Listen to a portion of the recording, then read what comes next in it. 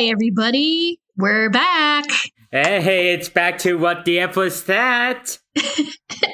And this show, I think, is the perfect definition of what we do because this show is just insanity. I'm just going to go ahead and say that. Should we just jump right in? I don't know what overpaid executive decided to run with this idea, but somehow they decided that Turbo Teen would be a popular Saturday morning cartoon. I don't know why. Yeah, this feels like either an executive came up with the idea, or maybe they were just like spitballing, like they had a bunch of stuff pinned to like a target, and they were throwing darts at it. Yeah. Because this show makes absolutely no sense. So, okay. So the show does one of those things that a lot of shows like back in the 70s and 80s did, where it's like they would have the story of what happened beforehand. You got this kid named Brett Matthews. Mm-hmm.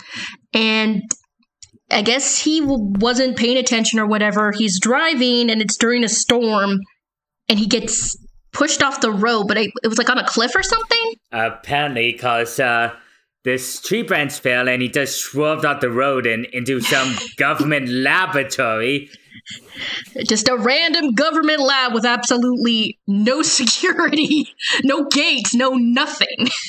Yeah, just barges right in his fancy sports car. And he gets caught in a ray, I think. Yeah, some kind of ray gun. It fuses him in the car together. Not like a transformer. It's not like Optimus Prime. No, that would have been way cooler. Okay, he's a boy, but he turns into a car, and like it is okay. So when he gets warm, he turns into the car. When he gets cooled down, he turns back into a human, and oh my god, it is the most... It's not just the fact that the idea is really bizarre, but when you watch him transform... It is so creepy. Like, this is like a horror film in the making. I know, the way his face turns into the front end of the car. Oh my god, this is some kind of John Lasseter wet dream right here. It's like he gets... Oh my god. Oh my goodness. But see, another thing is his body... It gets longer, and it's really creepy looking. And again, this is for children. I'm like, there's no way any child would like this. And they recycle it in every goddamn episode, so you gotta, you're forced to watch it every single time, multiple times, in fact, in one episode. Oh, and like, you're wondering, like, who the hell made this cartoon? Now, you might not know their names, but this was produced by Ruby Spears Productions. They were kind of like, I guess you could say in a way, they were rivals to Hanna-Barbera. In fact, they even used to work at Hanna-Barbera, where they created a lot of the popular franchises, most notably Scooby-Doo, Where Are You?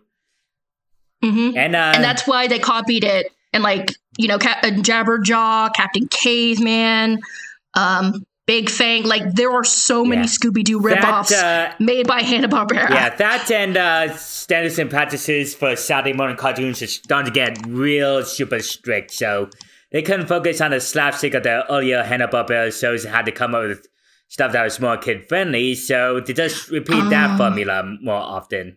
Since it was... And that does make sense. Yeah, because when Hanna-Barbera got the rights back to Tom and Jerry and tried to adapt it for Saturday morning, it got shut down by network standards and practices because they could no longer replicate all the slapstick and cartoon violence in the original shows because it was no longer allowed to be on TV. Yeah.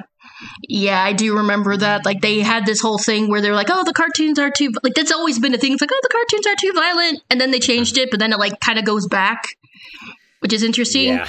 So, like I said, like Hanna-Barbera, like they were the OG cartoon guys. Like they had not just like Scooby-Doo, there was so much stuff they made. And they kind of sort of, you know, like if you watch Boomerang, the Cartoon Network thing they have, that's like all the old cartoons, it's mostly Hanna-Barbera. Oh yeah, they made a lot of shows for Saturday morning lineups and for multiple networks. In fact, I mean, there was Huckleberry Hound, the Flintstones, Quick Draw McGraw, Yogi Bear, Top Cat, Wally Gator. They've made, and that's like not even all of the cartoons they made. They were the like kings of cartoons back in their day. Yeah, back then they owned about 80% of all time slots on Saturday mornings, which was insane. Oh yeah.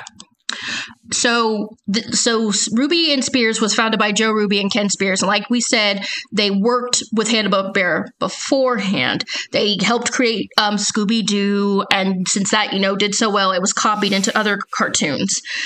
And again, most of those were done by Hanna-Barbera. So since, Hanna-Barbera owned like 80% of the slots, like Jad said, they decided Ruby and Spears wanted to create competition. So they formed Ruby and Spears Productions in 1977. They would later sell their library to Turner Broadcasting when they merged with Warner Brothers.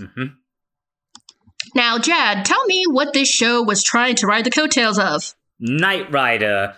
For those of you who are too young to remember, Knight Rider was like a drama action show about this sports car that had an onboard AI program named Knight Rider, who would solve crimes, catch criminals. And it starred David Hasselhoff, aka Zardu Hasselfrau. I call him that after Guardians of the Galaxy 2. Oh my god. Yeah, so they tried to bank on the success, ride the coattails of that show, while also trying to ride the coattails of teenage culture for some reason. I don't know, because kids were obsessed with teenagers for a time. I don't know why. Yeah. But also, the thing is, before we continue, I think this could have worked had he not turned into the car. Like, maybe if the car talked like Knight Rider did, because Knight Rider talked. Maybe they had to change it for copyright things. Otherwise, you know what? That might have been it. Yeah, like if it was too similar to Knight Rider, then they could have gotten sued. And that actually reminds me, the creator of the Honeymooners, the guy who played Ralph, he actually, when the Flintstones first premiered, he actually considered suing them for copyright infringement because of how similar it was to the Honeymooners. But really? In the end, he decided against it because he said, and these are his exact words, by the way, "I didn't want to be remembered as the guy who got Fred Flintstone canceled." Oh, yeah. No, nobody wants to be remembered for that. Like, trying to get a cartoon canceled sort of makes you an ass. Oh, yeah. And especially the Flintstones. Especially, the Flintstones. So, so let's see. Pat Fraley voices Dr. Chase, who is best known for the voice of Krang, Casey Jones, and Baxter Stockman in the original Teen Titans cartoon. Teenage Mutant Ninja Turtles cartoon. Oh, you're right. Teenage Mutant Ninja Turtles cartoon. And he's also currently a teacher for voice actors. Oh, that's probably really lucrative for him. Oh, yeah, definitely. And there's actually like some big name voice talent in this because Pamela Hayden, who voices Patty, Brett's girlfriend, was Milhouse and Jimbo and Rod Flanders in The Simpsons. She does a bunch of voices for The Simpsons, so she's got. Is she still Milhouse? Yep, she's been voicing him since 1989. She's probably rich. She probably ever has to work again. And then, okay, if you watch this show, you're going to recognize this voice. Brett, who voices the recurring villain, Dark Rider? Frank Welker. Arthur. AKA Dr. Claw. Yeah. It's literally Dr. Claw. He sounds... I think they just said do Dr. Claw. They're like, just do Dr. Claw. You don't got to do anything special. He also voices the dog. Rusty. Frank Welker is known for doing animal voices, too. Oh, yeah. And, he's started so much stuff. And another connection to Hanna-Barbera, I believe Frank Welker got a start there as the voice of Fred Jones in Scooby-Doo, which he's been... He was the OG voice of Fred. Yeah, and he still voiced him to this day and eventually inherited the role of Scooby-Doo as well. See, the only two times he's never been Fred was in A Pup Named Scooby-Doo, Scoob, and Velma. but he's been like the voice of Fred since the beginning. So yeah, again, really big name talent for something so Stupid. terrible. It's also not just stupid, but when I was watching this, did you find it like a little lame? Lame? Oh, yeah. Lame. I found it Yeah. surprisingly boring for an episode concept. I know. If you're gonna be weird, go balls to the wall or not at all. This it's just really boring, despite being so because I bizarre. only watched 2.5 episodes, and that was enough for me. Because I thought to myself, okay, I get it. I get the shtick already. The second one, there's so much going on, but give me just a sec. I gotta grab something from the oven. Jad, you go ahead. Okay, so the first episode I watched was focused on Turbo Team being chased by Dr. the Dark Rider. And for some reason, when Turbo Team ran over a nail, and when he referred back to Brett, he lost his shoe somehow, which had the nail on it. And which I don't know how that makes sense, but okay. And Dark Rider begins to suspect that they're both the same person, and is hellbent on proving it now, which is pretty much his thing now. We also don't really know why Dark Rider wants Turbo Teen exactly. No, a lot of things unestablished. It just, I don't know why. We're also introduced to this French girl named Monique, and for some reason, a lot of these old cartoons were like obsessed with French girls. I don't know why. Yeah, it was like a thing for a lot of cartoons. Like every hot lady had to have a French accent for some reason. Yeah, and speak bad French. And and also Monique's father just happens to also be a scientist. What a small freaking world. I never noticed this, but like there were so many cartoons like, oh, my dad's a scientist. Oh, my dad's a scientist. I'm like, do you guys know how long it takes to do you guys know how long it takes to become a scientist? I just saw something. Imagine you are at the lunch table at school, and you hear all your classmates going, oh, my dad's a scientist. Oh, my dad's a scientist too. My dad's a scientist too. And I just walk up to him and say, oh, my dad's an engineer. They look at me briefly before moving away from me to another table. But see, another thing is all these scientists apparently just have a lot of funding because they're running experiments in these massive labs. I think Monique's dad was doing something. It was something with animals where they could revert to like their prehistoric forms or something. Yeah, the primal wolf-like states, apparently. Not sure why. Not sure how this would help anybody, but okay. And then Dark Rider, he followed Monique, so he takes Monique's father hostage and says, you gotta get me Brett Matthews, or I'll hurt your father.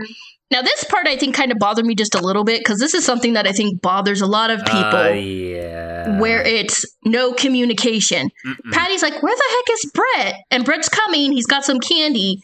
And out of nowhere, Monique is like, oh, you brought me candy. So Patty automatically assumes, like, Brett is cheating on her. No questions asked at all.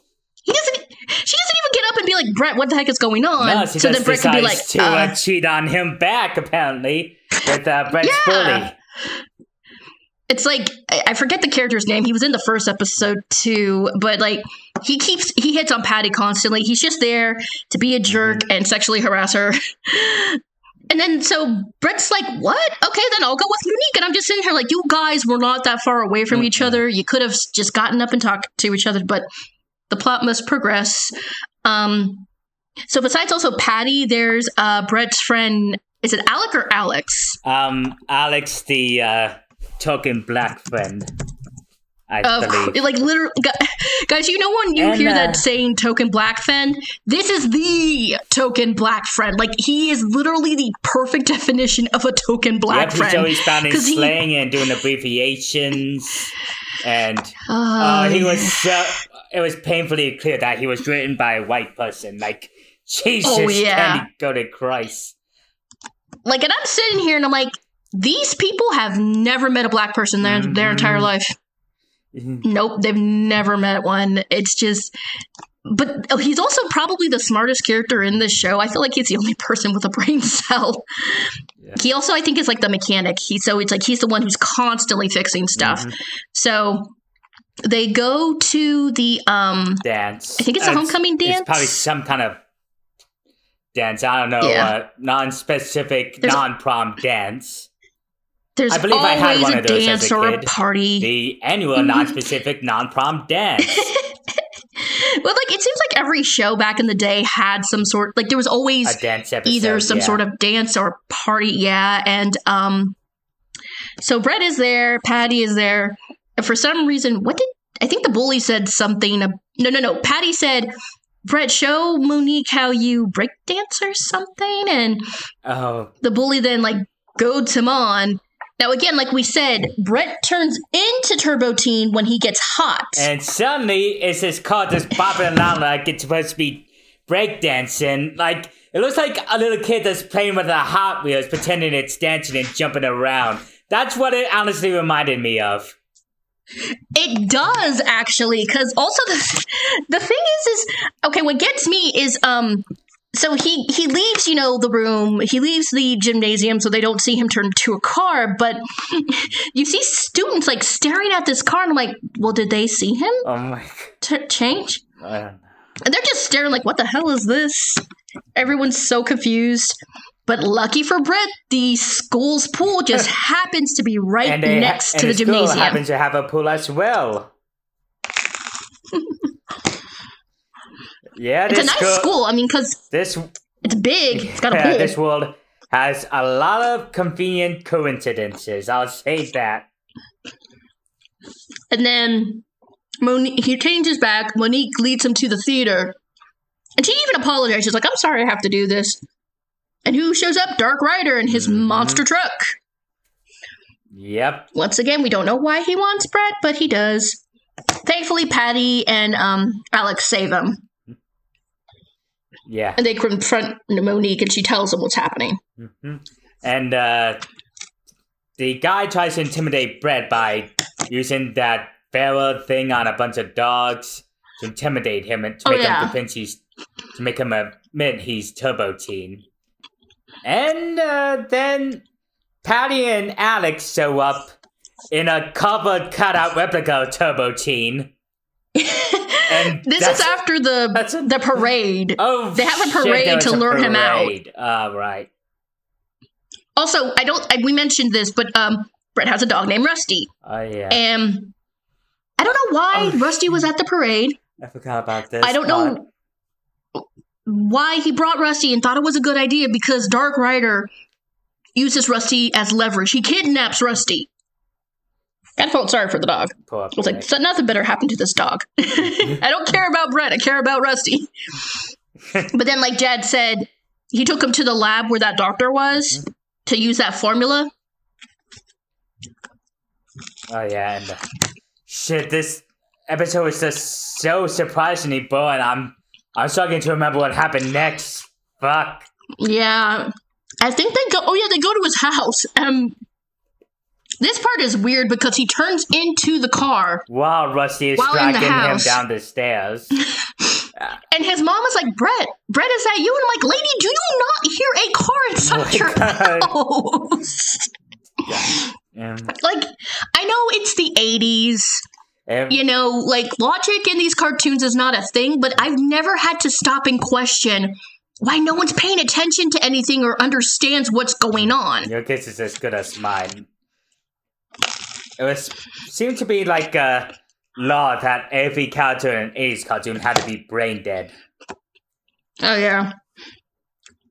I honestly think probably the characters from Scooby-Doo were like the smartest characters in cartoons at the time. Yeah, and that was quite a bar to set, not a low bar to begin with. Yeah. Like, basically, the end of the episode has, I think here's my thing. I think the reason this cartoon didn't work, besides being really bizarre and boring, is watching a car do all this stuff is not that interesting. And a car can't do that much. Like, the thing about Speed Racer, it was the racing that was interesting. Oh, yeah. This is just a car. Because, see, I don't know if you watched the the first episode, which was called someone was kidnapping Turbo was trying to kidnap Turbo Team. Because once again, they went to that government lab, just walked in and found a file that said top secret. The file wasn't locked up or anything. It was just lying there. So they picked them up. It's like, oh, Brett Matthews is Turbo Team. This will make us rich. Somehow. And again, I'm like, how? What do you plan to do with him? And like, the funniest thing in the first episode is, okay, Turbo Team's being chased by these thieves, right? So you think he'd go to the police, right? Yeah. Nope. Oh, no. He goes, you want to know where he goes? Where? To the mall. Oh, damn it. He drives into the mall and he can't stop his car. It's, swerving around. There's thankfully no people in the way. But thankfully, at the end of the mall, there's an ice cream store, and he crashes, and the ice cream gets on top of him. Yeah. It's like, again, despite this being such a bizarre and weird show, it is so oddly boring. And this show didn't last long. It only had one season. No, one season of 13 episodes, and there was one episode I watched that took place south of the border. I don't know if you watched it. And oh no. And yeah, you can see how the 80s Saturday morning were, let's say, emotionally insensitive. Cause yeah, like, this is one of the hardest things about this show, because when we watch a lot of the old, like, cartoons, there's a lot of racially insensitive stuff.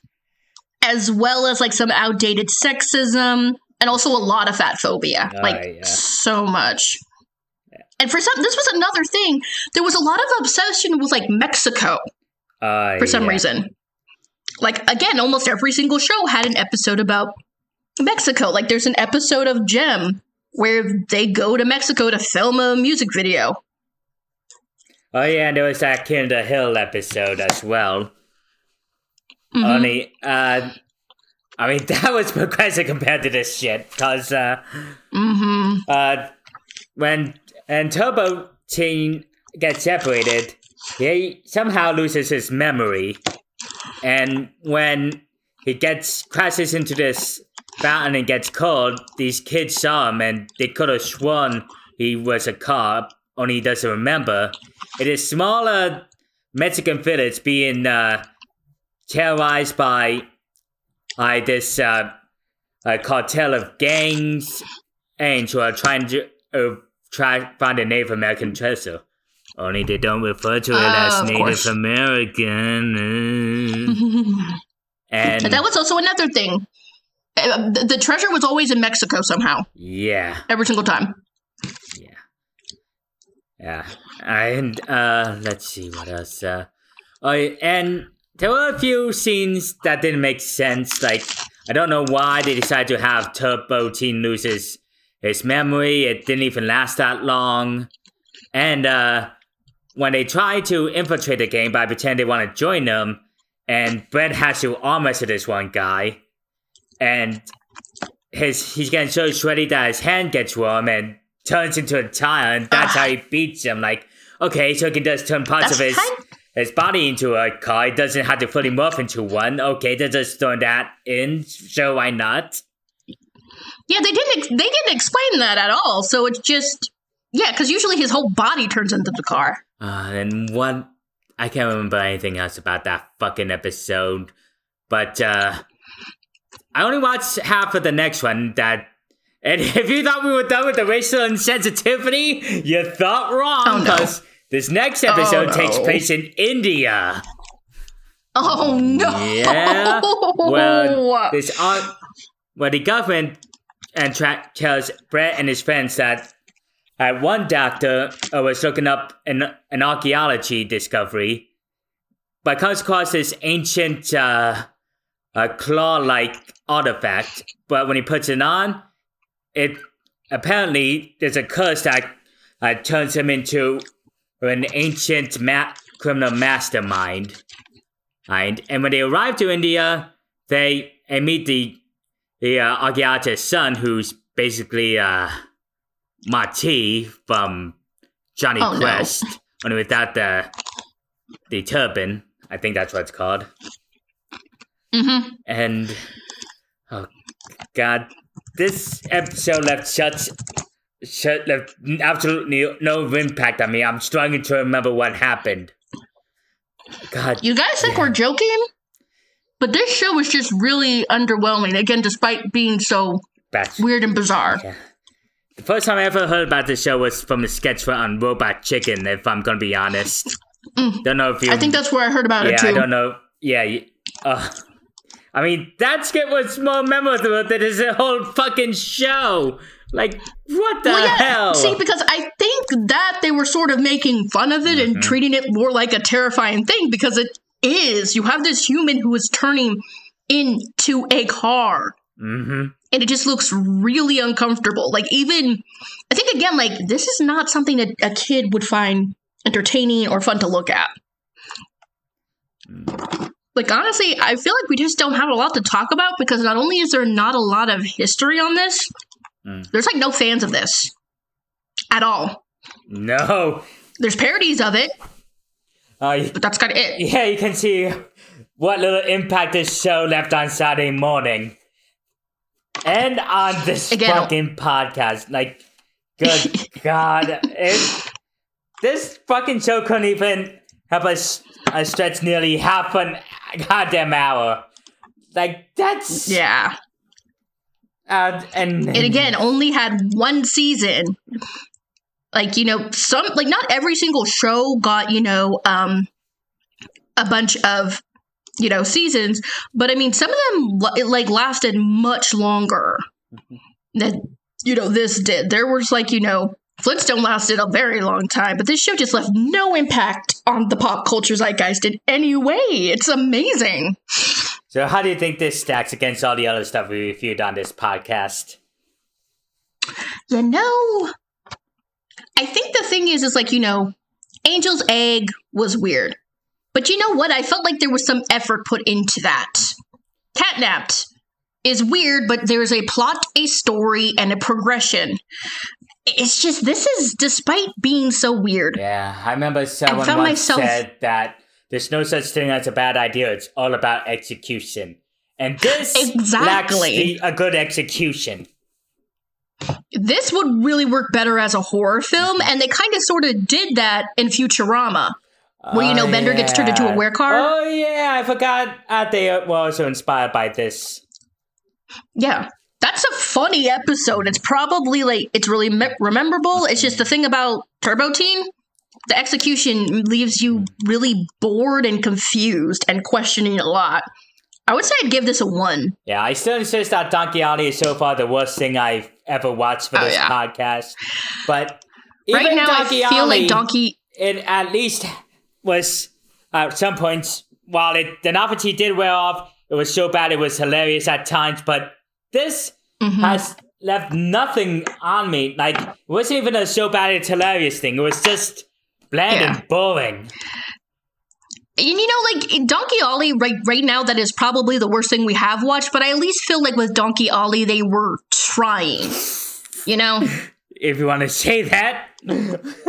Yeah, I just felt like there was no effort put through this. I felt like nobody actually cared. So, yeah, I'd give this a 1. Yeah, I'm giving a goddamn 1, too. And honestly, we have a lot of news to get through, so let's move on. Gotta get the sad stuff out of the way. Oh, yeah. First, this really upset me. Richard Belzer, Detective Munch from Law & Order SVU, has unfortunately passed away at age 78. Aww. He also was a stand-up comedian, too. I didn't know that. Oh.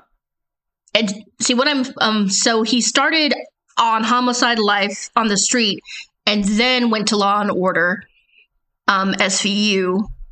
He died early Sunday in his home in Boulogne in South France. Writer Bill Sheft, a longtime friend of the actor, told The Hollywood Reporter he had lots of health issues, and his last words were, "Fuck you, motherfucker." Oh my god.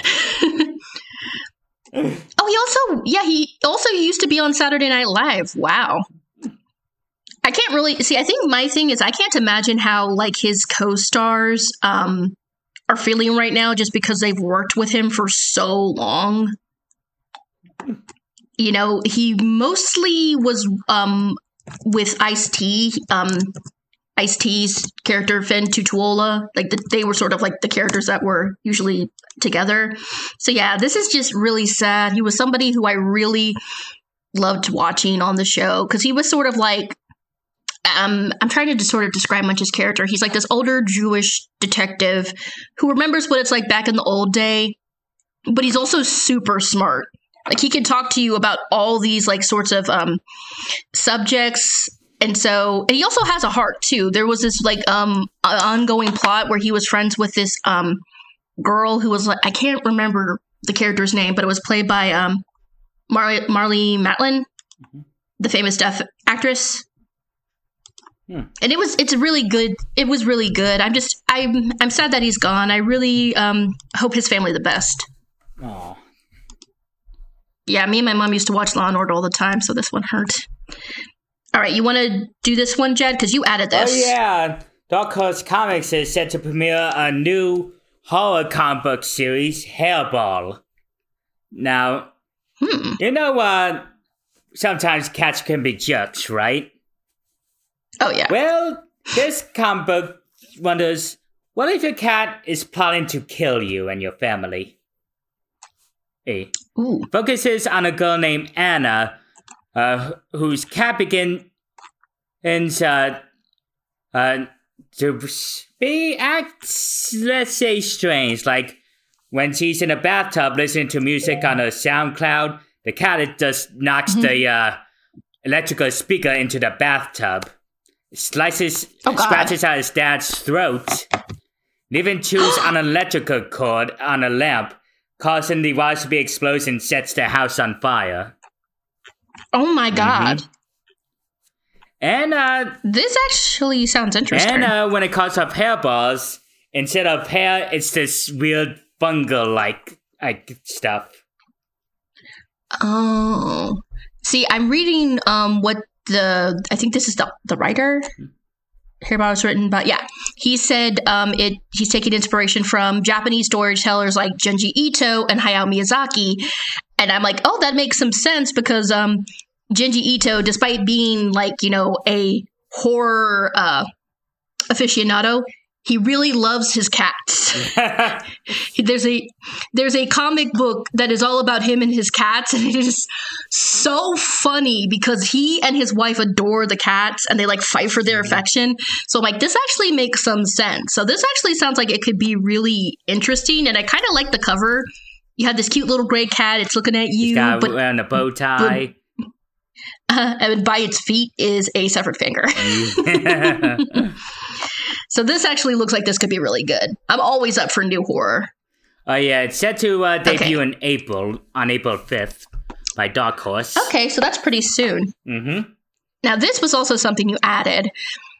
Disney may start walking back quick Disney Plus release for theatrical movies. Oh, really? Yep. I wonder why. Yeah, mainly because having a $200 million movie be streaming only isn't exactly a viable option for a film studio.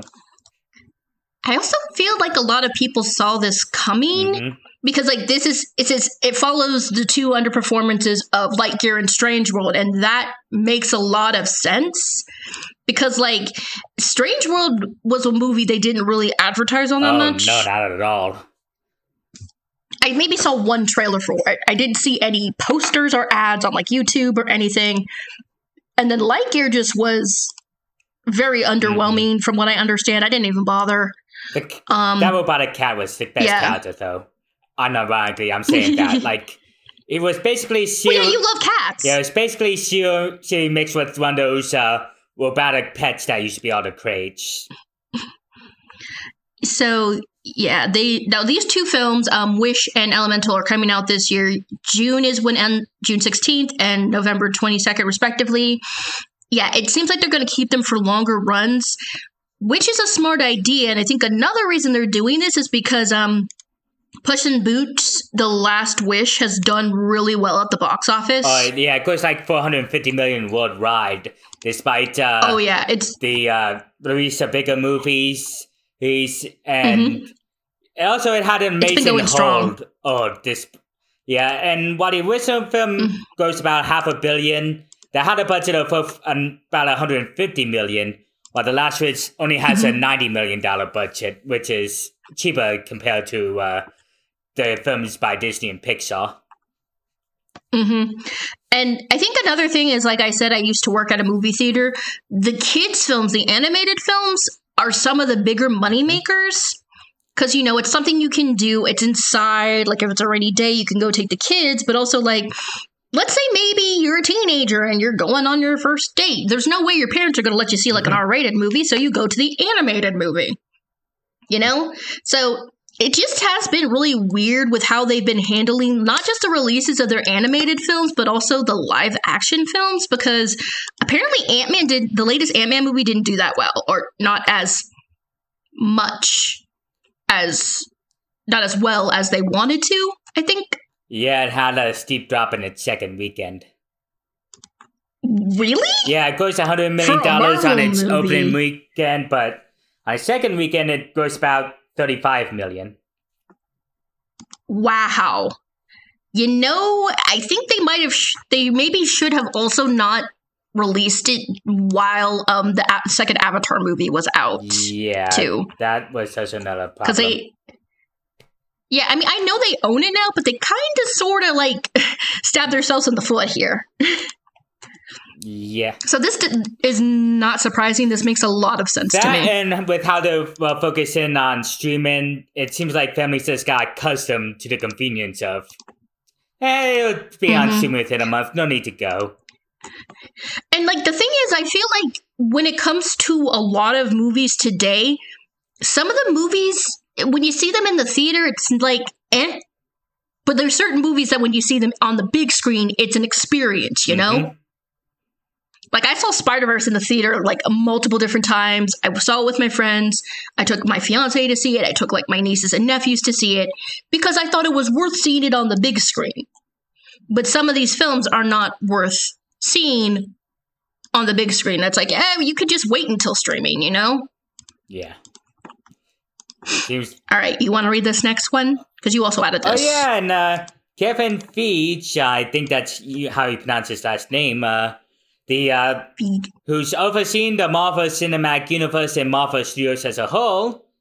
Supposedly, he wants a higher position at Disney Studios in general now. Like, supposedly, he wants to move on from Marvel and focus on other stuff for Disney. So, that's an interesting rumor. And, that is. It is amazing how they almost lost him because of Ike Perlmutter. Oh, yeah. I couldn't believe that he would get rid of the guy who made the MCU massive. Like, even though I have issues with the MCU, I have to give it to Feige because he's made good choices. I may not agree with all of them, but I don't think anybody was expecting the MCU to be like it is now, you know? Yeah. And I will say this. Go ahead. Also, Feige wanted to focus on more diversity in the films. He's been trying for years. He's been gunning hard for Black Widow, Black Panther, and Eternals, only for Perlmutter to shut him down. And Marvel. During his time at Marvel. Like, again, I have some issues with the MCU, but I have none with Feige because he's like, I had been trying to get Black Panther into the MCU. Like, I was like, why the hell, did we get Ant-Man and Thor before Black Panther? And someone said, well, if you look and see, you'll see why it took so long because they showed me, like, the article about Ike Perlmutter. Like, somebody actually said we need to bring Ike Perlmutter. I'm like, are you kidding me? Jesus Christ. He would destroy the MCU. There's no way Disney would bring him back. Yeah, and that's why... Especially after the lawsuit. Yeah, and that's especially why Perlmutter and Bob Iger are not on good terms at all. I mean, I'm kind of not surprised. I mean, Bob Iger's not stupid. He wouldn't risk the MCU or, like, Disney's image by continuing to interact with Perlmutter or even consider hiring him back. Yeah. I will be honest, I I actually think Feig, like, doing some other stuff in Walt Disney would not be necessarily a bad thing. And to be honest, it kind of makes sense because I think, how long has he been the head of Marvel? Oh, he's been the head of Marvel for a while, hasn't about he? a decade, I think. Yeah, I think he's getting bored. Mm-hmm. And to be honest, I kind of don't blame him. Mm-hmm. Because, like, I mean, I think the thing is, you know, you can only do the same thing for so much before it gets kind of tiring. Definitely. Like, he seems like he's in a rut with Marvel right now. Well, see, that's also why I think both Robert Downey Jr. and Chris Evans were like, you know what, we're done. Like, I mean, Chris loved being Captain America, but he had been in, like, what, 6, 7 movies, I think? Oh, yeah, definitely. I think he was just like, we know Robert Downey Jr. was tired. You can tell, like, after Iron Man 3, he does not want to be in those movies. He's just going through the motions. So, I mean, I'm, like, not surprised that Feig is like, I kind of want to move on. So, you know, if he does, good for on him. This is another thing you also shared. Whoops. Oh, yeah. I didn't mean to press play. Nice. Okay, Multiverse peak player count plummets to below 1,000 amid content drought. Oof. Yeah, that's the PC release, by the way. Ooh. Yeah, so... You know what? Yeah, it's that been makes some at sense. least November since they added a new character. It's November? Yeah, and... Oh my gosh! And right now they're focusing on bugs and maintenance at the moment, and no word on when the season 3 will be and what new characters will be added. So there's been no teasers. No, so that makes... This is a bit of a worrying sign. You know, I also think the whole thing that happened with the Rick and Morty, what's his name? Justin Roiland? Justin Roiland, yes. I think that might have had a small impact on this, just because maybe some people were like, you know what, I can't really look at the character or something. But, you know, if they haven't really released anything new or even, like, given some teasers, I'm not surprised that people aren't playing it. Yeah, and it's surprising considering all the hype and fan base it had. Also, like, you have Overwatch 2, Valorant, and Apex, I think it's Apex Legends. You know, so you have some competition, so they need to step up their game or they're in trouble. Yeah, hopefully they'll announce something soon, but I think starting to think Fingers that game's crossed. as a surface bubble is starting to pop. Well, also, you know, there's all this stuff going on at Warner Brothers. Like, if you're like us, we follow a lot of cartoon news, and I think Warner Brothers might be on the road to some problems just because things are not going well for them right now. They keep dropping projects. Like, just this week, they announced that Scooby-Doo show with the pups. They're not moving on forward with that. Someone released a Scooby-Doo Superman crossover movie that they scrapped. Like, yeah, I kind of am not surprised that Multiverse is having issues too, unfortunately. And despite all the sucks. problems, they're proposing raising initiatives for Zaslav and the executives so they can find ways to increase cash flows. Like, our company needs more money. What do? Pocket that money in our own pockets. Like, fuck off, They Zaslav. do realize this is not gonna end well from them. They do realize that, right? Oh no, it's gonna. Like our friend. Okay, go ahead. My one person assumed that Zaslav is now treating Warner Bros. like using the last days at Warner Bros. As his own personal bank account, and then plans to sell it for a quick buck. Yeah, I think that's what John said. And I'm like, you know what? That would make some sense. But also, he's kind of ruining his, like, reputation.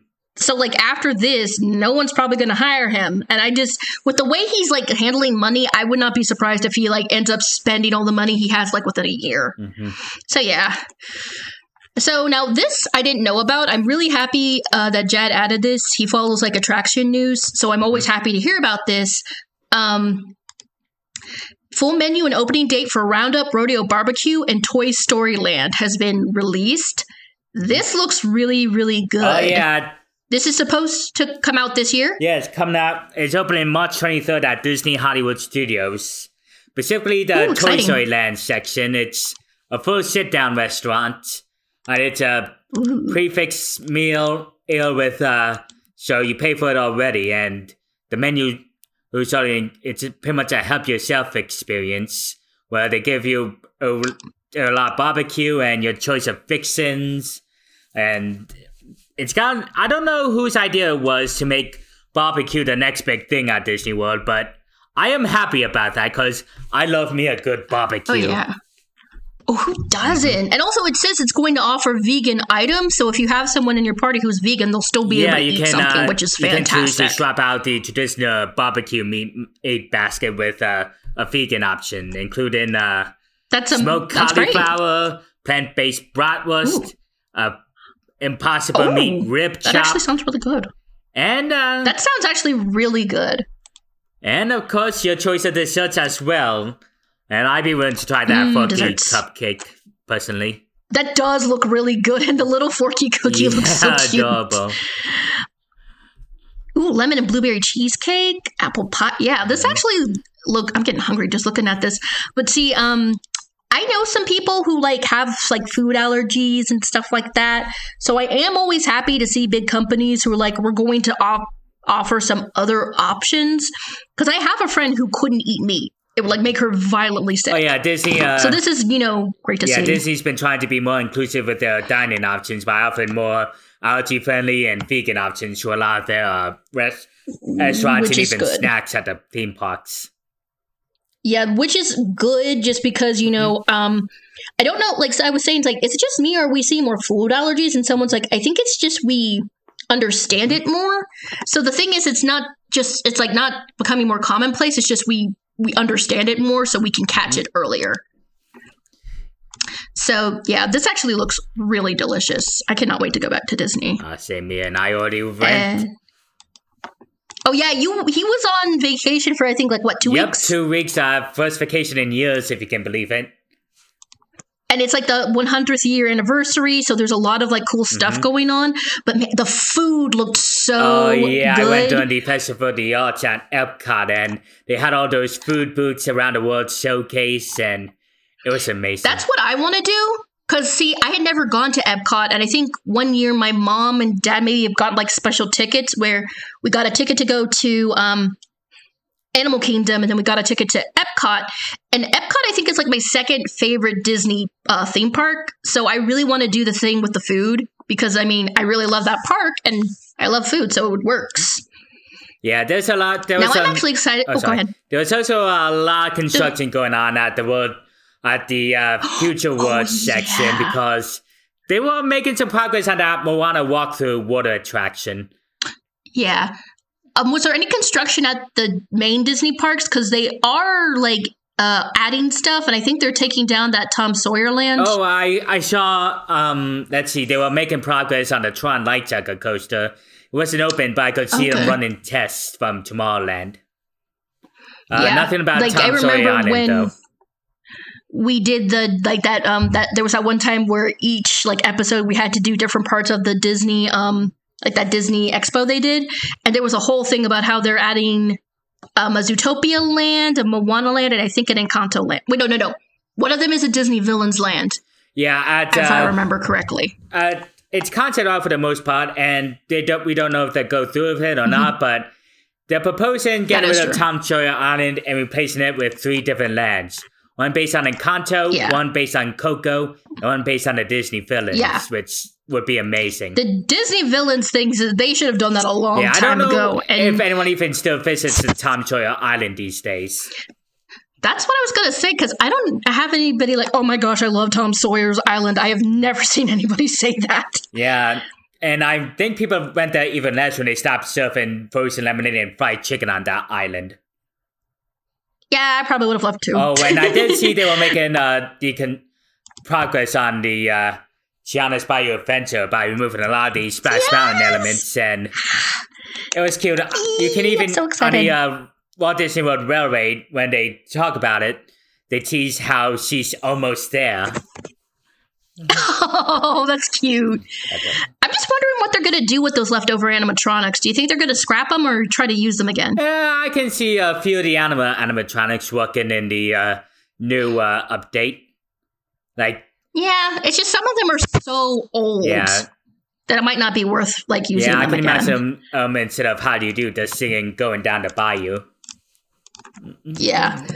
Okay, now this I hadn't heard of, but I'm excited about this. Jad, it's your turn. Well, Blumhouse Productions, and it's best known for producing several new iconic modern horror classics, all entering The Purge, The Purge, Insidious, Freaky, Get Out, Happy Death Day, and Glass. the remake of Invisible Man. Mm-hmm. That one was really good. And they're now entering the horror game industry. Ooh. Only this isn't going to be based on any of the movies. Instead, they're teaming up with developers to create new original horror concepts. Which is smart. Like, really, really smart. You know, like, if you're not into horror, I know, Jad, you can get scared really easily, but you still like horror, yeah, right? I'm trying to get more into the genre. I mean, I love The Fly. I'm trying to think of what the last horror movie I watched. I really feel like Jason Blum, who started this production house, has been sort of like a savior for modern horror. Because while like the thing about like each genre of film and stuff, there's always issues within all of them. And one of the issues with horror, like the horror genre, there's so many remakes. Yeah, I remember when the Dark Universe franchise with The Mummy bombed. Universal asked Jason Blumhouse to see if he can fix it. But he said, you know what? How about instead of trying to make a cinematic universe, you just do standalone own adaptations in a modern timeline. Thus, we got the remake of The Invisible Man. And that was really good. Yeah, I heard amazing things about it. Extremely good. I saw it with my friends. I have like a Lady Geeks group, and the reason we all liked it was like, you know, this is sort of how it's like for women in real life without the Invisible Man, but it was really, really good. And see, I agree with Bloom, because you can take the stories of like Frankenstein, the Mummy, Dracula, and retell the stories. It's not that hard to do. But also, I can imagine them trying to be like, Jason Blum, please save us, because that was a colossal failure. Yeah. For those of you who don't know, I think this was like maybe after the first Avengers film. A lot of people were trying to copy Marvel by having their own cinematic universes, and it didn't work. Yeah. Like, I remember in the past, at early days of Universals, they did do crossover with their horror franchises. And that would have been fun. Yeah, it seemed like it would have made sense, but as an action cinematic universe, it doesn't seem viable. Yeah. Well, see, and the thing is just it started with The Mummy, and now this was also when I was working at the movie theater. There was someone who walked out of the film and said, "Can I just pay for my food and leave?" And I was like, "Is the film that bad?" He was like, he was like, "Yeah," and I was like, "Wow." So, I got to see movies for free. I was planning on seeing it, and I decided not to. God. I think I dodged a bullet. So yeah, go ahead. I heard that originally, before Dark Pictures, they originally tried to reach out to Guillermo del Toro to see if he'd be interested in being the creative director, which would have been amazing, but he rejected it, and he said that he kind of regrets that decision. Yeah, who knows? Maybe one day he'll get a chance to do it again. Yeah, but it seems like this modern retelling might be working, because that Rainfield teacher I saw looked interesting. Like Nicolas Cage, he's playing Dracula, and this looks interesting and kind of funny.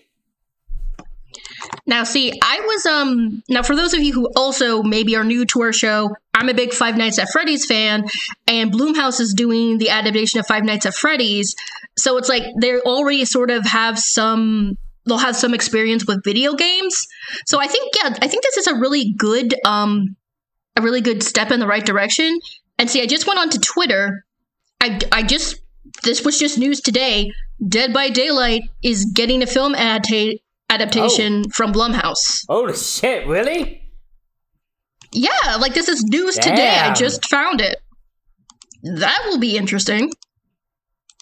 And the good thing is there are original horror villains that they created for that game, so they don't have to rely on Ghostface and all that. So that could be really interesting. Ooh, we got some really exciting news. We have a lot of news about this today. Teenage Mutant Ninja Turtles Mutant Mayhem unveils full voice cast and a teaser trailer. Oh my gosh, that teaser trailer! Oh yeah, it looked amazing. I'm so excited. Like a sketchbook came to life, which I love. Yes, it's so cool looking. And you know what I really like about this? They got actual teenagers to voice the Teenage Mutant Ninja Turtles. I know.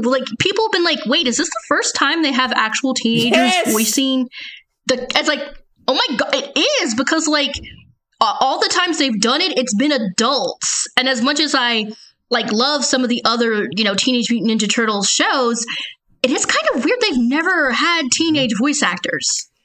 That's super bizarre to me. Let's see. Micah Abbey will be Donatello. Shannon Brown Jr. is Michelangelo. Nicholas Cantu is Leonardo, and Brady Noon is Raphael.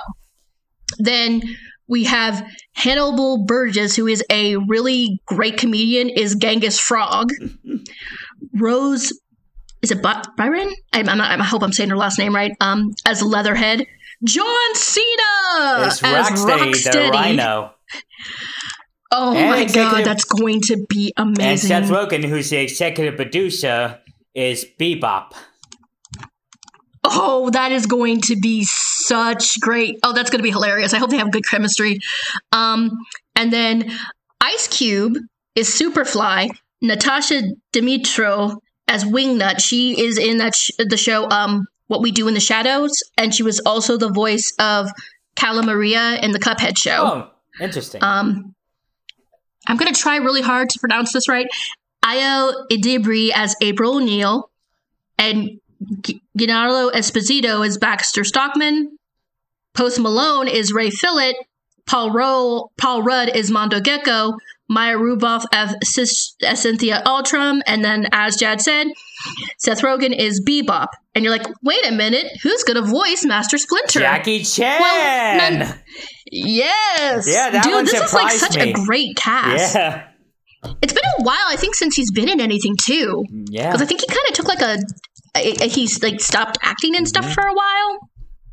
And I know a lot of people were kind of like, oh, celebrity voice acting. But here's the thing. These celebrities actually know what they're doing. Mm-hmm. I've heard them voice stuff. And Jackie Chan has been a voice in a lot of stuff too. So these are actors who I have some actual faith in. This is not like the Mario movie thing with Chris Pratt. These are people who I think know what they're doing, and the teenagers for the Turtles sound really, really good. Oh yeah, they sound genuine. Mm-hmm. And also, before anyone complains about April being black, she was black in the original comics. Shut up. Oh my gosh. Okay. Oh my god, I've seen so many racist and fatphobic posts about it. Oh dear it's god. So stupid. Well, also, she was already black in the most recent TV show. Did they forget about that? Apparently. So, all right, we're going to move on. Yeah, before I get angry. You want to do this one, Jad? Okay. Yeah. And, HBO Max might have a really massive hit on their hands with The Last of Us, as the show has been streamed for over 1 billion minutes so far. Damn. Yeah, and I don't think this will be enough to save Warner Brothers, but that is good. That is really good. The TV ratings have also been good as well. When the first season premiered, it had about 500,000 viewers, but by the second episode, it had 1.5 million viewers, which is impressive. It's very rare for a show to actually gain viewership after its premiere. Incredibly rare. Oh yeah, that is true. Because it usually is the other way around. The viewership goes down. Mm-hmm. But I think since this show is based off probably a very popular video game, mm-hmm. It also stars Pedro Pascal, who everybody loves, and he's basically he's playing the role of the Mandalorian because he's it's another grumpy dude taking care of a kid. I really need to play the game I've been avoiding it because I heard it's gonna make me cry. I heard the same thing. And I can be a crybaby. Like, this is a game that, like, I think everybody universally loves, so it only made sense to make a show. So I'm not really surprised that the show is doing so well. And plus, I mean, I love Pedro Pascal. So. Oh, yeah, he was great in The Mandalorian. And fun little side note about The Last of Us. It originally started life as a remake as a new Jak and Daxter game. Or rather, a reboot of Jak and Daxter. Really? Yeah, newcomer Neil Druckmann was brought in to work as a director. By that point, the founders of Naughty Dog left, and as development for Uncharted 2 wrapped up, they split the development team in half. One half would work on Uncharted 3, while the other half would work on the Druckmann for the Jak and Daxter reboot. But there was a problem. Oh, okay. Druckmann was struggling to get into the project. In an interview years later, he said, and I quote, "We had to ask ourselves a very important question. Were we doing this because we were for marketing reasons, naming something Jak and Daxter when it's clearly not Jak and Daxter?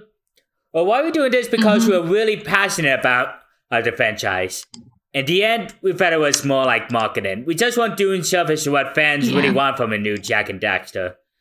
So Naughty Dog told him he could start from scratch and tell whatever story he wanted. Thus, The Last of Us was created." That was probably the better option, too. Because, like, again, The Last of Us has got so, like, I think it won some awards. I think it, like, was voted, like, best game of the year when it came out originally. Like, this is a game that has a very big fan base and continues to do very well. So it seems like, as I said, this was the better option. I really can't wait to watch it and play the game. All right. So I added this because... When was this? I can't remember when they released this, but new clips for A24's Hazbin Hotel has been released. Now, they're not very long clips. They're pretty short. Pretty much GIFs. Now, for those, like, again, if you guys have not listened to the show, we mentioned Hazbin Hotel before when they released some new art of the Overlords. It's a YouTube series. It started out on YouTube. And the creator... It's a pilot on YouTube, and... It somehow, despite the anti-animation algorithm of YouTube, it's got a lot of notoriety on the internet. Like, when back in the days of Tumblr, if you kids even still remember what Tumblr is, you couldn't go on your dashboard without seeing GIFs and fan art of Hazbin Hotel. Yeah, mainly it was of Angel Dust and Alistair, if I remember. Yeah, Angel Dust got them fluff titties. And right now, the pilot has 83 million views. It was posted 3 years ago. It was kind of, a big deal. Now, what I've found interesting is I was looking at some other, like, Hazbin fans. There's a few still on Tumblr, not a lot, but they're like, why haven't they released a trailer yet? Because this is supposed to come out this year. We're already in March, and they haven't released a trailer yet. However, like, last week is when they released the trailer for the, new Teenage Mutant Ninja Turtle movie. We were talking about it. This is also going to be sort of a big year for animation, because we've got a new we got the new Pixar film coming out. We got Disney's, like, new animated film coming out, which is about the Disney Wishing Star. We also have the sequel to Spider-Verse, which everyone's been waiting for. Plus, anime is coming back in a big way. Like, a big way. We are getting the second seasons of Jujutsu Kaisen, Chainsaw Man. What is it called? It's another really popular one. I just had it in my head, and I forgot what it was. Academia? My Hero Academia is coming back. I think it's season 6 or something. Also, you know what is getting a movie this year? What? Bleach. Oh! Bleach is getting a new movie. Oh, right. Is that the 1,000-Year Blood? No, wait, that's the sequel series. Yes. It is a movie. Yeah. Oh, yeah, Spy X Family, which exploded, is also getting a second season. Plus, next month is the third season of Demon Slayer. And I just thought something funny, because I think I told you before how Disney bought the streaming right to My Hero Academia and Bleach the 1,000-Year Blood War, right? Hence why they're on Hulu in North America. But since Hulu isn't a thing in a lot of countries, it's on Disney Plus Star, which is the add-on tier for Disney Plus that adds mature content from their library. Oh. And because of that, they created an anime tab for Disney Plus Star that adds where you can see Bleach, My Hero Academia, or the other anime they got the streaming rights to. Mm-hmm. And yeah, I just found that hilarious for some reason. Well, yeah, because I mean, when you think of anime, you don't think of Disney. Because they also lost they lost the rights to the Hayao Miyazaki movies. They used to have them. Mm-hmm. They don't anymore. So also, like I said, Demon Slayer is like my favorite anime currently, and they're bringing in 2 new Hashiras, the Mist Hashira and the Love Hashira, which is Mitsuri Kanroji. She's like there are only 2 female Hashiras. She's the second one, and she's kind of like the cute one. She's got really cute hair, big old eyes, big boobs. And so it's like, I think what A24 is doing is trying to figure out the best time to release this trailer. And I'm starting to wonder if they even have a streaming network to be on or not. See, that's another thing. Despite like me having sort of mixed feelings about this show, I do want it to do well just because we don't have a lot of good adult animation. But that is something that is a good point because they haven't released if this is going to be on YouTube or if they're going to do streaming. And we have no idea which streaming platform it would go to. But we know we know it wouldn't be Disney Plus. There's no way they would take Aspen maybe Hotel. Hulu. But maybe. Yeah, but with that Little Demon adult animated series they might be worried they might be one noted they have 2 adult animated series based on that makes some sense. And I will just say this, that like, how the Christians already freaked out about Disney. Mm-hmm. This show, when it comes out, the Christians are going to lose their mind because it's like... I'm looking forward to it. One of the characters is a gay prostitute, stripper, porn star. He does all of the sex work all the time. He's constantly hitting on people. Like the cursing in this show is like also the main character Charlie is bisexual and she's in a relationship with Faggy, I think her name is.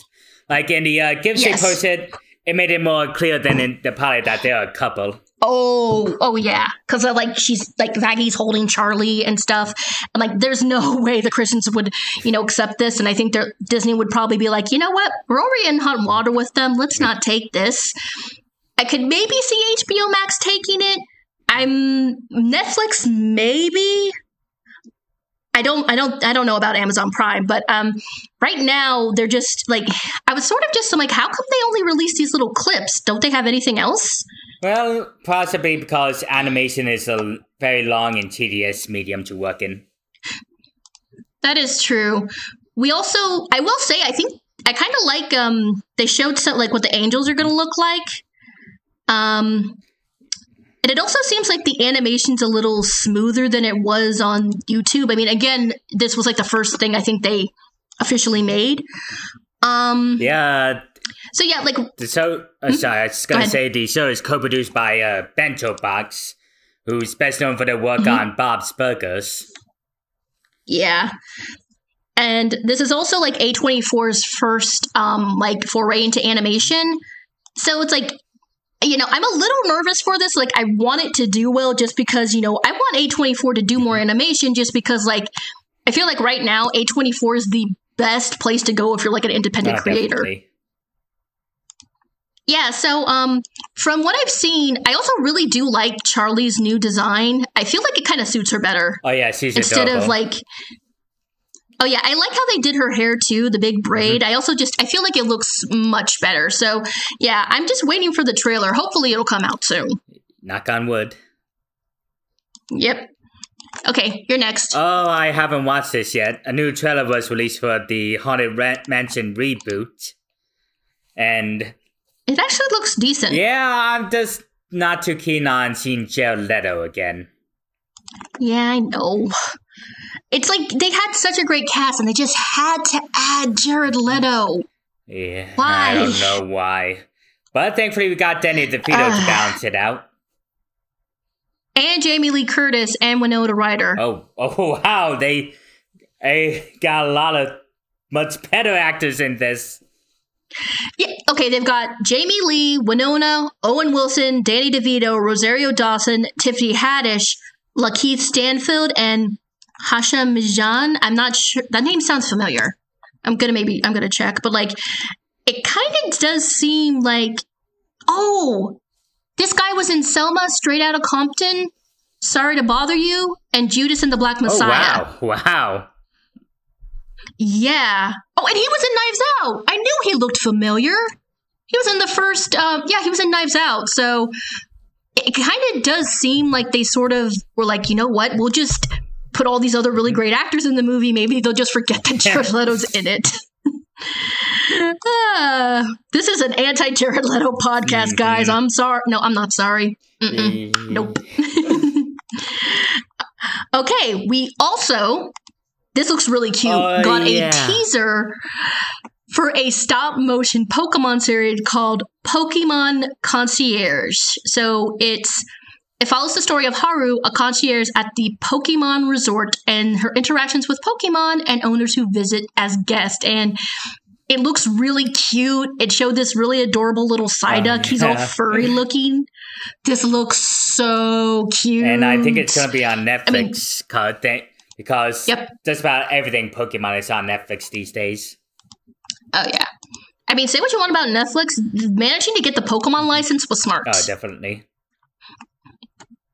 Alrighty, so next we're going to be looking at the winners of the 50th Annie Awards. Crap. Because me and Jad, massive animation fans, if you can't already tell. And this was last year was a good year for animation. Let me see. Okay. All right, so let's see who we got. So Guillermo del Toro's Pinocchio won Best collected Picture. 5 prizes. Oh. Yes, including Best Animation, Direction, Character Animation, Music, and Production Design. Oh, wow. So, yeah. Fuck, said Del Toro as he and Gustafson took stage to accept the directing award. I hope to stay with you as peers with this beautiful, beautiful craft we have. He noted that he has been directed for 30 years, and the most creative ideal field group I worked with is animation. Oh, God. Don't you just love Del Toro? He's amazing. He's perfect. I mean, not only is his work is amazing, but he's just an amazing person in general. Oh, yeah. Because he also had this huge speech talking about how animation is a medium, not a genre, which of course made a lot of people happy because so many people disrespect animation as a medium, and it, pisses people off. Okay. Marcel the Shell with Shoes On, which I still have not seen. I believe won that's 3 another awards, including Best movie. Yes, it is. You are correct. Included Best Independent Animated Feature, Voice Acting for Jenny Slate, and Writing for Director Dean Fleischer-Camp, Slate, Nick Paley, and Elizabeth Holm. It means so much to me to be accepted by this community, said Slate, as the team accepted the Best Independent Animated Film. She quipped, and I agree with Guillermo del Toro. I also wanted an Annie really fucking bad. I've seen I saw the trailer for it. It's about this little tiny shell that has like one eye and these little shoes. And it's trying to like find its family. It looks so cute. A couple of videos she made on YouTube following her and everyday life. And one that caught me up is how Marcel had like a dust bunny on a leash that she liked to pretend was her pet dog. Oh, that's so cute. Also, Jenny Slate has been voicing in a lot of stuff. She is a comedian, but she was in she was in Zootopia as Dawn Bellwether, the sheep. She was in Secret Life of Pets as Gidget. She was also she was a voice of Harley Quinn in the Lego Batman movie. She was in Despicable Me 3, and she also had a role in Everything Everywhere All at Once. And she also, that's who it was. I was trying to remember. There was a character, she voiced it a lot, but I couldn't remember who it was. She is the voice of Tammy Larson from Bob's Burgers. Oh. That really annoying bitchy girl. That was her. Oh my God. In the same. Yep. That she's a really great voice actress, so I'm glad she's getting some recognition. Now, next is Puss in Boots: Last Wish collected 2 Annies for storyboarding and editing. Oh yeah. And also, all 3 of these films are nominated for the Best Picture Oscar, along with Turning Red and The Sea Beast. Now, for animated short, The Boy, the Mole, the Fox, and the Horse collected 4 Annie Awards for Best Special Production, Character Animation, Directed, and Editing. Now, let's see. Now, they also do something called the Winsor McCay Awards. Now, for those of you who don't know who Winsor McCay is, he was sort of, he's considered to sort of be like a legend in the world of comics. Do you remember something called Little Nemo? Oh, yeah. That was him. He created that, and he also did a lot of black and white shorts as well back in the day. Mm-hmm. He also made a short called Gertie the Dinosaur, which was like kind of one of the, like, it's considered to be like one of the best animated movie, like it's like an important cartoon. It is the number 6 of the 50 greatest cartoons of all time, and that was voted by like people in the animation field. Yeah, it's like one of the earliest animated films. Oh yeah, the way it worked is that the Gertie the Dinosaur cartoon would be playing on screen, and McCay was set up on stage pretending he was the dinosaur's handler. And so that reminds me. That's why the awards are named. That reminds me of something on Twitter. This guy puts a video of some theater, and instead of having sets, they just had like this movie projector screen saying, "This is the future stage. No other production has ever done something like this." And you know what I said? Gertie the Dinosaur would like to have a word with you. Yeah, we know better. We know our history, man. Yeah. So the Winsor McCay Awards are, they do them each year at the Annie Awards, and they are people who have, done massive contributions to animation. So they were presented to 3 different people. Wait, no, yeah, 3 different people. We have 3-time Oscar winner and Pixar CCO, I don't know if I'm saying, and Pixar CTO Dr. TV series creator Craig McCracken, which I kind of am surprised he hasn't won one yet. I thought he would have by now. I mean, I thought he would have won one already. And Evelyn Lambert from the National Film Board of Canada. Unfortunately, Evelyn has passed away, so she won this post-mortemly. But I will say, if you guys get a chance, you need to watch Craig McCracken's like acceptance speech. It is so sweet. I almost started crying because he like starts talking about his mom, and I was like, oh gosh, it was just really sweet. Okay, now let me see. I think that might. I believe you added this one. Yeah, I think that's all of it. Popular K-pop band. Oh yes. BTS got a Lego set. Now, who exactly are these guys, Rudy? Okay, so now if you don't know what K-pop is, I don't know where you have been hiding for the past 5 years, but it's a genre of music that has gotten really popular, and I would say by far the most popular K-pop group is BTS. Now, BTS is a bunch of I'm just gonna say it's a bunch of really, really, really pretty Korean boys who are also really good dancers and good singers. They put them together and created BTS, also known as Bulletproof Boy Scouts. It consists of Jin, Suga, J-Hope, RM, Jimin, V, and Jungkook. Right now they are on hiatus, but they are probably the most successful K-pop band, probably boy band, because girls have gone wild for them. They have such a dedicated fan base. They have done a bunch of other endorsements with Puma, with Hyundai Motors, LG Electronics. They also recently I played the game Cookie Run Kingdom, and they did something with Cookie Run Kingdom, so you can get cookie versions of BTS in your game. Oh my god. They also Yes, you also you know who Megan Thee Stallion is, right? Mm-hmm, of course. They made a song called Butter, and Megan liked it so much she added a verse to the song. And at first, I can't remember if it was. I think it was BTS company was like, no, she can't do that. But BTS were like, we love this. and this is amazing. And they played it, and people started hearing it. It's like, oh my gosh, I love this version of Butter. So the company was like, well, I guess we can't really get rid of it. And she even, they were doing a show somewhere, and to surprise the audience, they had Megan come out and perform her lines for Butter. Like, the audience didn't know she was going to be there. The audience freaking lost it. They're like, oh my gosh, Megan and BTS. Oh, wow. So, yeah, in November 2019, Billboard ranked BTS fourth on their top social artists of 2010, making them the highest group on the list. They also ranked number 45 on Billboard's top touring artists in 2010. It's like, right, how the Beatles were really big? Oh, yeah, of course.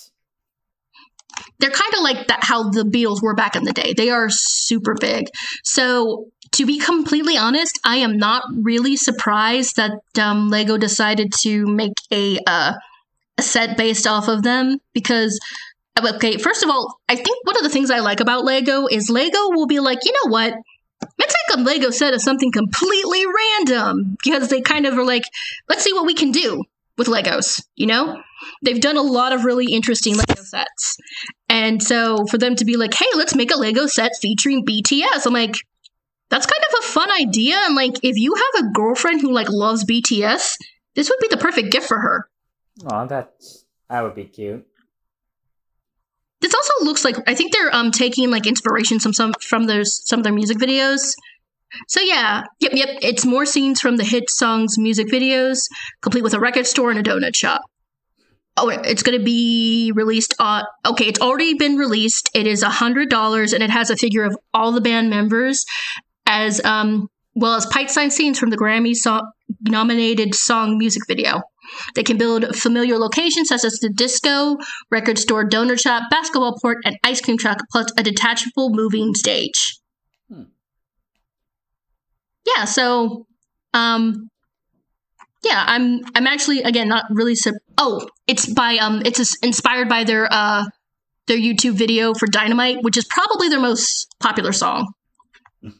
I work at, a supermarket, and while I'm working, I will hear this song, I'll be like, and then all of a sudden it starts playing the song, and I start singing along with it, and it is in Korean.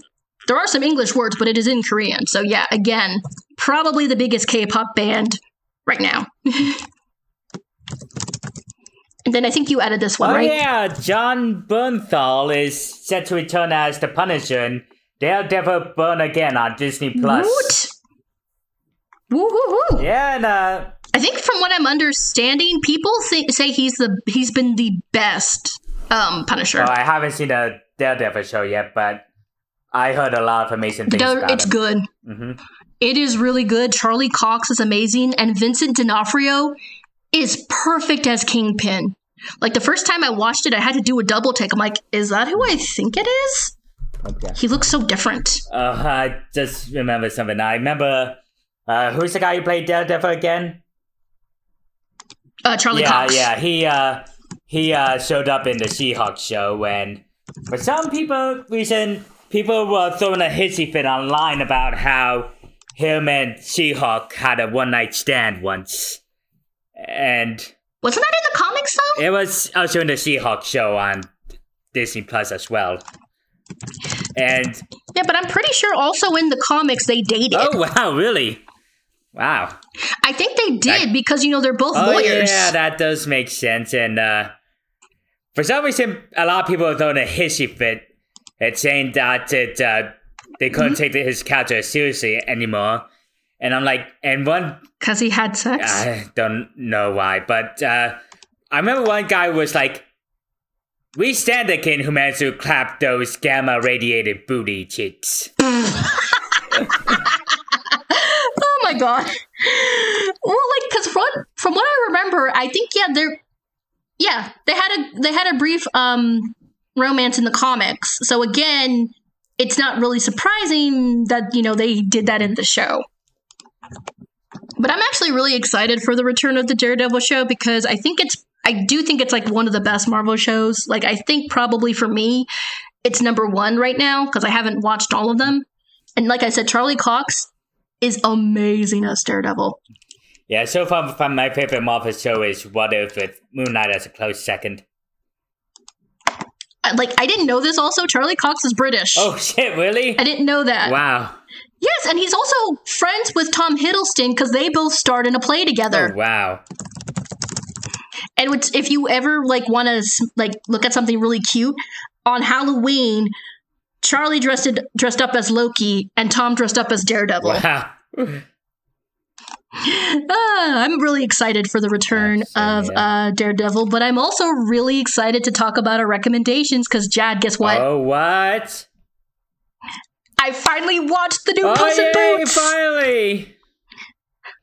Oh my god, you guys, this film. Oh my god, it's so good! Holy crap! People said this is the best Shrek movie, and I'm like, you know what? I think they're right, because I was like, when I heard that, I'm like, I think for me, Shrek 2 is my favorite. So I was like, that's going to be a really, tough act to follow, because Shrek 2 has, I think, probably one of the best villains in the Fairy Godmother and Prince Charming, and Jack Horner. Oh my god, Jack Horner is such a great villain. He was hilarious. First of all, he's voiced by John Mulaney, so already we know it's going to be funny.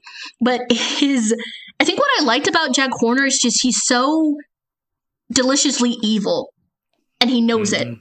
He's not hiding it. And another thing is, I was watching the film, and I was sitting here, and I was like, you know what? I don't think anyone does fairy tale reimaginings better than the Shrek franchise, because I feel like they just... I'm not sure what it is. I think what they're able to do is take stuff that we know from the stories and tweak them a bit to make them interesting. Oh, yeah. Because, the thing about Puss in Boots is probably not one of the most memorable fairy tales, because it's more about Puss helping his master. The master doesn't really do anything in the story. The master is completely useless. It's the cat doing literally all the work. Like, in the fairy tale, he does slay an ogre. That's, and so that makes sense, that he's the ogre slayer in the second movie, but it's like, they managed to take a character who's sort of not from that most memorable of a fairy tale and make him probably one of the most iconic animated characters ever. And this is also another example of a actor being really good at voice acting, because, I don't think I could imagine anyone else but Antonio Banderas being Puss. Especially with how heavily it was inspired by as well as Sorrow. Exactly. There's nobody else who can do it, but also Florence Pugh. I still have not seen the Black Widow movie. I know Florence Pugh is really, really big right now. She was really good as Goldilocks. She was Goldilocks in the Three Bears Who Are Crime Family, and I thought that was her. I loved them so much. That was also just really clever, too. And I liked that. And also, okay, if you haven't seen the movie, there's a tiny, itty bitty spoiler. I just really want to share this part. So the main crux is what happens is Puss has used all his 8 lives. He's on his 9th one. And Death, this is probably one of the best iterations of Death I've ever seen. Oh, yeah. Starts stalking him. Puss, all his bravado was gone, because Death is this big hulking wolf with these twin sickles, and he is terrifying in this. So Puss is like, you know what? I'm gonna go to this home of this crazy cat woman and just hide. It's really funny, but Goldilocks and the Three Bears, they're Jad said, a crime family. They're trying to find the map to the last wishing star. They were going to hire Puss in Boots to steal the map from Jack Horner. And so when Puss gets it, Jack Horner and the Three Bears and Goldilocks are following him. And it turns out that what Goldie wants to wish for is a real family. And when she says this to the bears, they're heartbroken. Now, when they get to the last wishing star, Baby Bear, he gets, the way the star is set up, there's this big... what do you call platform. It? A force field. Yeah. There's a platform, and then there's a force field around it. If anyone goes into the force field, they get disintegrated. We saw with one of Horner's lackeys. And Baby gets sucked into it. Mama Bear and Papa Bear are trying so hard to save him, and he almost goes through it until Goldie comes. She has this stick she's been using.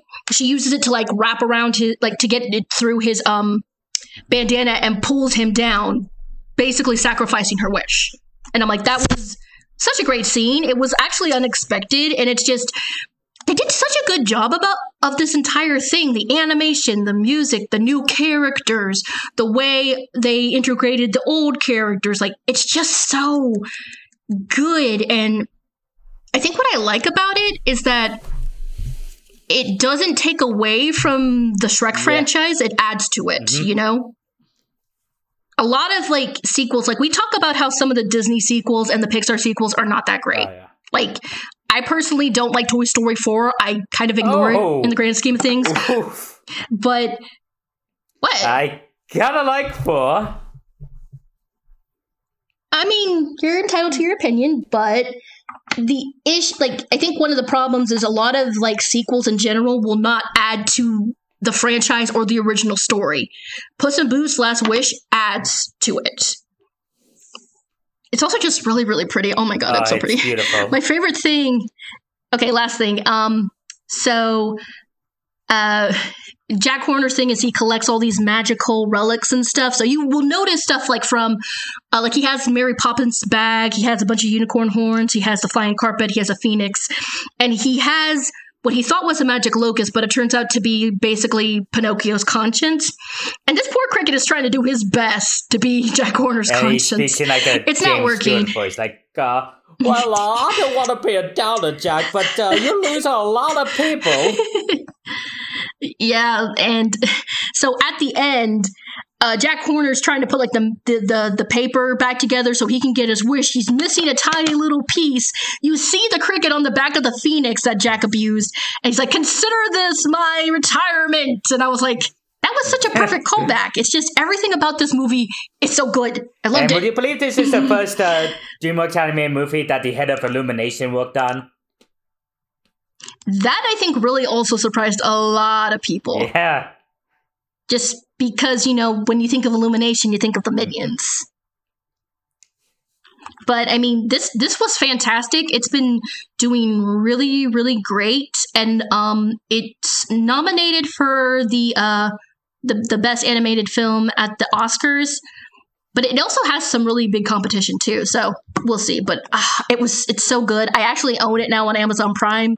I've been, like, rewatching it. It's so good. The Toys Pinocchio is still my favorite anime movie of 2022, but this one's a close second. Mm-hmm.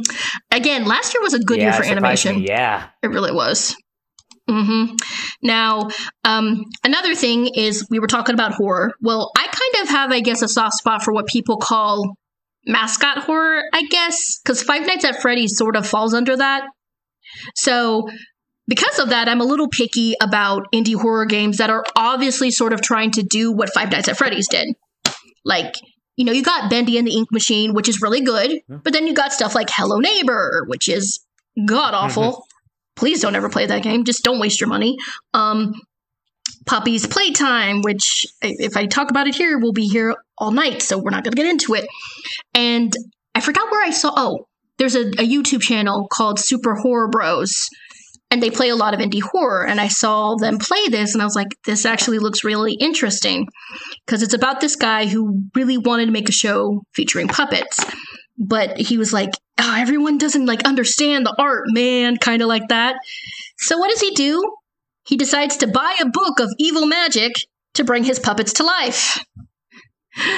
That's what you do when things don't go your way. So guess what happens? What? The puppets come to life and they're evil. oh wait, I think I heard of this movie, at least the first one. Is this like Hello, a remake Puppets, or Midnight a sequel? Show. Oh, it's a prequel. No, it's a video game. It's a prequel to the game. It's called Hello Puppets Midnight World, and see, it's actually pretty scary because, like, see, it's a stealth game. So what happens is you get sent to different areas where the puppets are. And it's also kind of creepy because they have taken over the bodies of some of the people this guy worked with and put, like, bags over their heads. So these poor people are being forced to maneuver the puppets. So, like, their bodies are really awkward. The way they walk, it's actually really creepy looking. Yeah, this is a prequel to another game, Hello Puppets, which is like a VR horror game where you had this puppet shown to your hand. Mm-hmm. And it's really good. Like the animation in it is it is kind of, it does remind me a little like of Hello Neighbor, but I feel like the art style is a lot more cleaner and crisp. And again, it's like, I think one of the reasons Five Nights at Freddy's works so well is because it's atmospheric. Like the atmosphere helps set the mood. The atmosphere in this game is really good. And I played it on my stream, and then I've been playing it off stream too, just because I've been having so much fun with it. So I recommend it, especially if you do like horror games and like indie horror, and like you want to maybe find something new to play. Okay, Jad, your turn. Oh yeah, time for my recommendations. For this one, I'm going back old school. The Music Man. Shaboopy, shaboopy, the girls are if you together. watch Family Guy, that's where that skit is from.